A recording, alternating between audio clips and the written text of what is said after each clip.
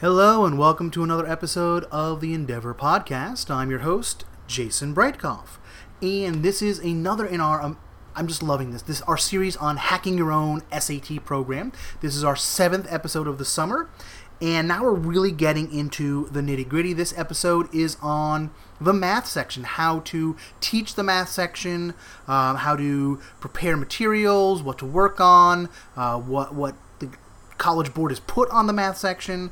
And I'm very excited. This is a great conversation I had with Neil, and I'm excited to share this with you. So Neil, take it away.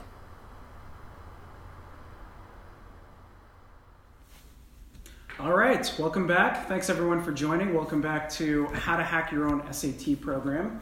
We're going to continue to dive further into curriculum, probably the most important part of this video series. So, well, that's not to de-emphasize all our other wonderful videos, but these are important. So let's get right to it. So Jason, today we're going to talk about math. Okay. Specifically, what I'm hoping that viewers are able to obtain by the end of this video is just a stronger sense of what needs to absolutely be covered in the math when they're building their curriculum related to math. So maybe the first place to start is, for the test makers, what are they assuming students know, or what kind of knowledge should they already be equipped with coming into the exam related to math? I know that's a big question. No, it is, but I agree with you. It's completely important. Understanding what the test writers and test makers, the College Board, think is important is very important for knowing what you want to focus mathematically. So the College Board describes the math on the SAT in 3 major categories with somewhat silly names. They talk about the heart of algebra, whatever that means, problem solving and data analysis, and, I kid you not, the passport to advanced math. If anyone from the College Board is watching, just don't mind us. I mean, they got to know. They got to know it's silly. But so you notice here that one of the 3 major topical areas they talk about is the heart of algebra. So they really believe algebra is incredibly important. Between the heart of algebra, questions in the problem-solving area, and the advanced math area, algebra accounts for well over 50% of the topics covered in the math sections. Yep. And another large 30-40% is statistics, problem-solving, word problems, data analysis, charts, tables, graphs. Yep. That's what they feel is really important. Interestingly, they have seriously de-emphasized geometry in the last 2 years. Up until 2016, geometry was about 25 to 30% of the questions, and now it's about 5%. You know, it's interesting, and not to interrupt you here, but so we ran these comparison tests, right? So for some schools, and every time we looked at like the meta-analysis for the entire class taking it, the thing that they always struggled with was geometry for some reason, right? And so it's interesting to hear that they're now de-emphasizing it. Is that also in response to the fact that, do they think schools are de-emphasizing it? And maybe the scores are now kind of showing this reflection of no one cares about geometry anymore, right? Like, or I mean, what? The problem is I don't feel comfortable psychoanalyzing the College Board. Okay. And if you look at the major competitor to the College Board, the ACT, they have not. Yeah. 1/3 of the questions, pretty straightforward, 1/3 of the questions on the ACT still involve some level of geometry. Wow. So I just don't know why they feel that way. I mean, generally they seem to be pretty tuned in. I mean, they added the essay to the SAT back in 2005 in direct response to what they were seeing in education, a re-evaluation of the role of writing in the public schools, colleges' re-emphasis on writing. So they were right on top of that. So they might be seeing something that we're not, because they're directly tied into and communicating with major school systems, university systems, the Ivy Leagues, etc. I just don't know. So let's say someone's like they're a junior, they're practicing, or they're getting ready for the test. I guess if they're in Algebra 2 at that point, they should be mostly in good shape for the test? Or? I agree completely. Okay. Basically, the topics covered on the SAT, and this surprises a lot of people, but a large minority of the questions on the math part of the SAT involve middle school math topics. So... Middle school math topics? Yes. Middle school level statistics, understanding mean, median, and mode, how to do proportions, how to understand ratios, basic pre-algebra skills. It's so funny that, we do this test prep all the time, right? And you hear, those terms, right? And to us, it's like, oh yeah, that's what we always teach juniors. But you forget, you do learn that in middle school. Absolutely. Yeah. And so there are a lot of skills that are covered from middle school math up through Algebra 1 into Algebra 2. And then there's maybe 1 or 2 things that are often touched on in pre-calculus now on the SAT since 2016. Okay. Got it. Okay. So now if you're thinking about just so we covered the basic subjects, but what are the areas, and I talked a little bit about geometry, but from your perspective, what are the areas that students generally struggle with the most when it comes to the math lessons? It has to do, and I think I've mentioned this in previous videos, it has to do with the prioritization for public schools in different states. Okay. But I've taught SAT and test prep in various different places, California, New York, New Jersey, Massachusetts, and it's pretty universal. And these are school systems of varying different strengths. Yeah. But one area that almost every student struggles with is exponents. Okay. Most students just do not feel comfortable with not only the advanced topics in exponents, but also some of the basics. Yeah. Another area is setting up and solving systems of equations. I've talked about that a lot. I bring it up a lot because it is an area where students really struggle. And the third one is how to break down. And this goes into more problem solving and what we teach in terms of strategies than math skills. Yeah. But it is something that students start working with in math from 3rd and 4th grade on, which is word problems. Yeah. Word problems can be overwhelming to students, and the SAT writes word problems that are particularly obtuse, long, boring, confusing. Yeah. And as you're mentioning all these different topics and subjects, does it make sense for a school to just look at kind of how the students are performing in math overall and try to kind of like look at the weak areas and try to line it up to test prep, or just, I guess what I'm trying to say is when you're building your curriculum plan or they're building their syllabus, is it better to just go with kind of like, okay, here's the consistent approach we're going to take in the syllabus versus here's how our students have performed in math and we should cover these areas first? Do you know what I mean? Like, is it... Right. I think that when you're setting up an SAT curriculum for your school, definitely looking at where your students are missing out in certain very particular topics can be helpful once you've taught the strategies first. Okay, got it. The first couple that you want to teach, because again, SAT is so specific. Really, when you're taking the SAT, it really, like, some people joke that when you take the SAT, what you're demonstrating is your ability to take the SAT. Yeah. That's a common joke that we hear. Yeah. Late night talk show hosts can make that joke. It's so common. But it is true that because the test is really a problem-solving test first and a content-based test second. And I know I've said that many times, but it bears repeating because so many people are shocked when they hear that and have a hard time getting to that place where they believe that.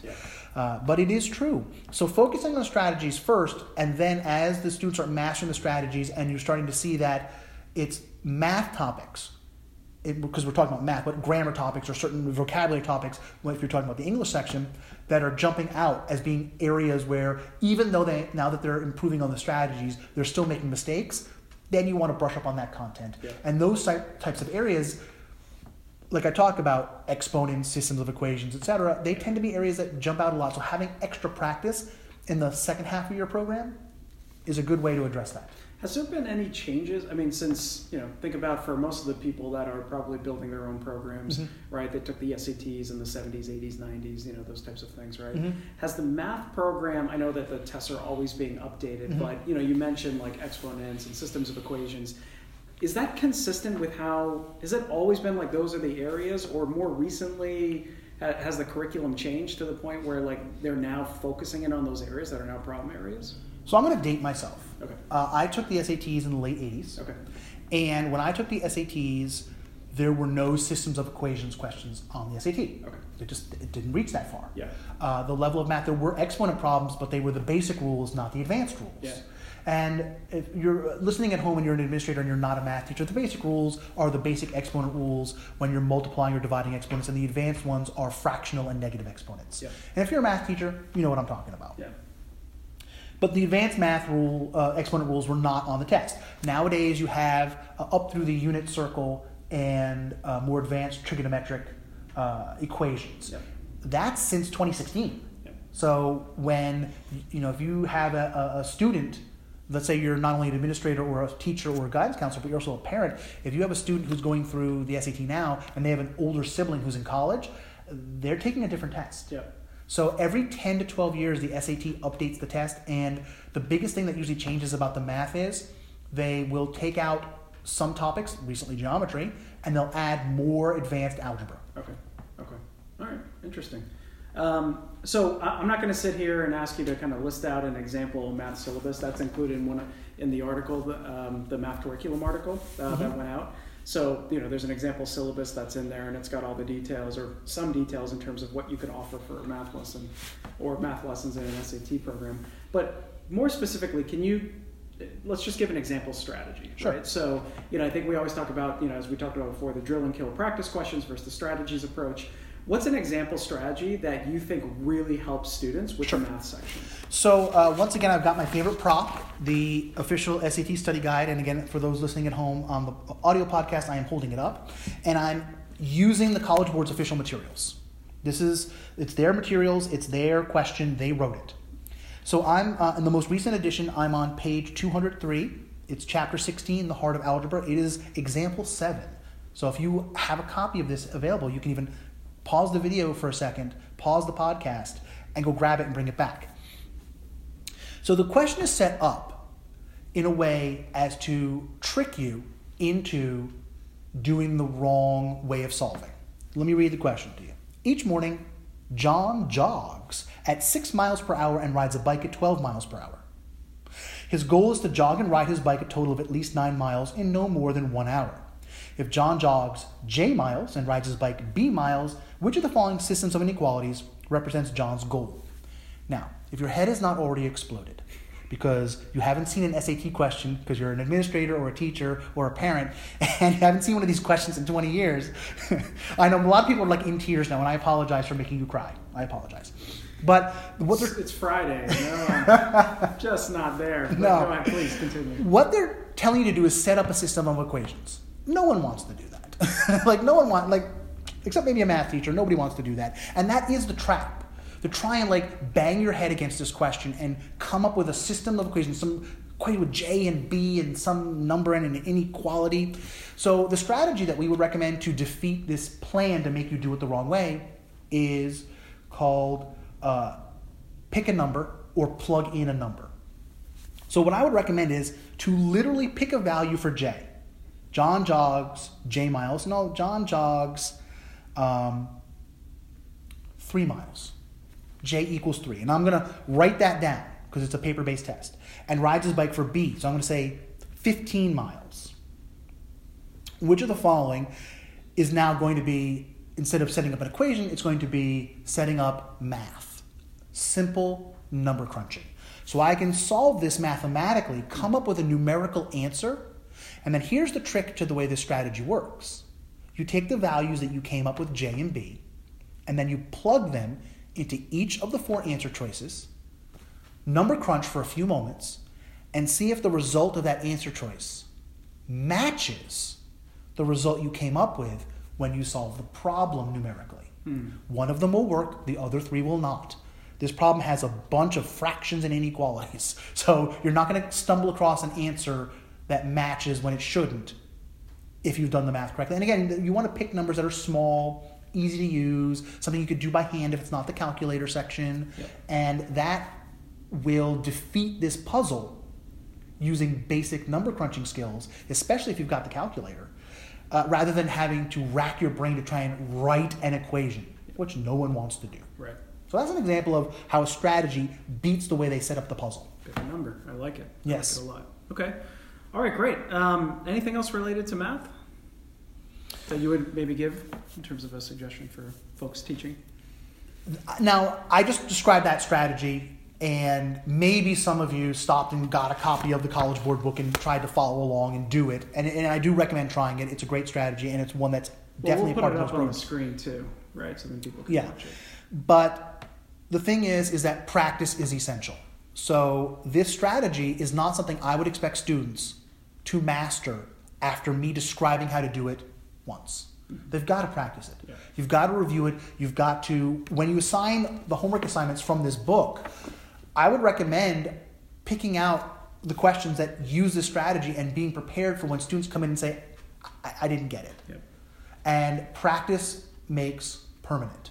The more you practice something, the more permanently it gets lodged in your brain as a good thing. Remember, there are bad habits, but there are also good habits. So developing good habits in here is about practice. Have you trademarked that yet? I can't. There was a rugby coach in, I think, Arizona or New Mexico who came up with that. Practice makes permanent. Yeah, and he's apparently a very successful coach. I think his rugby team has only ever lost 3 matches in the last 20 years. I saw a movie about it. It was really good. I think it's on Netflix. You never know what kind of information you're going to get on these videos. Movie reviews can come later. Exactly. All right, good. Well, thank you. Some great information related to math. We'll talk about verbal soon. Sounds good. Thanks.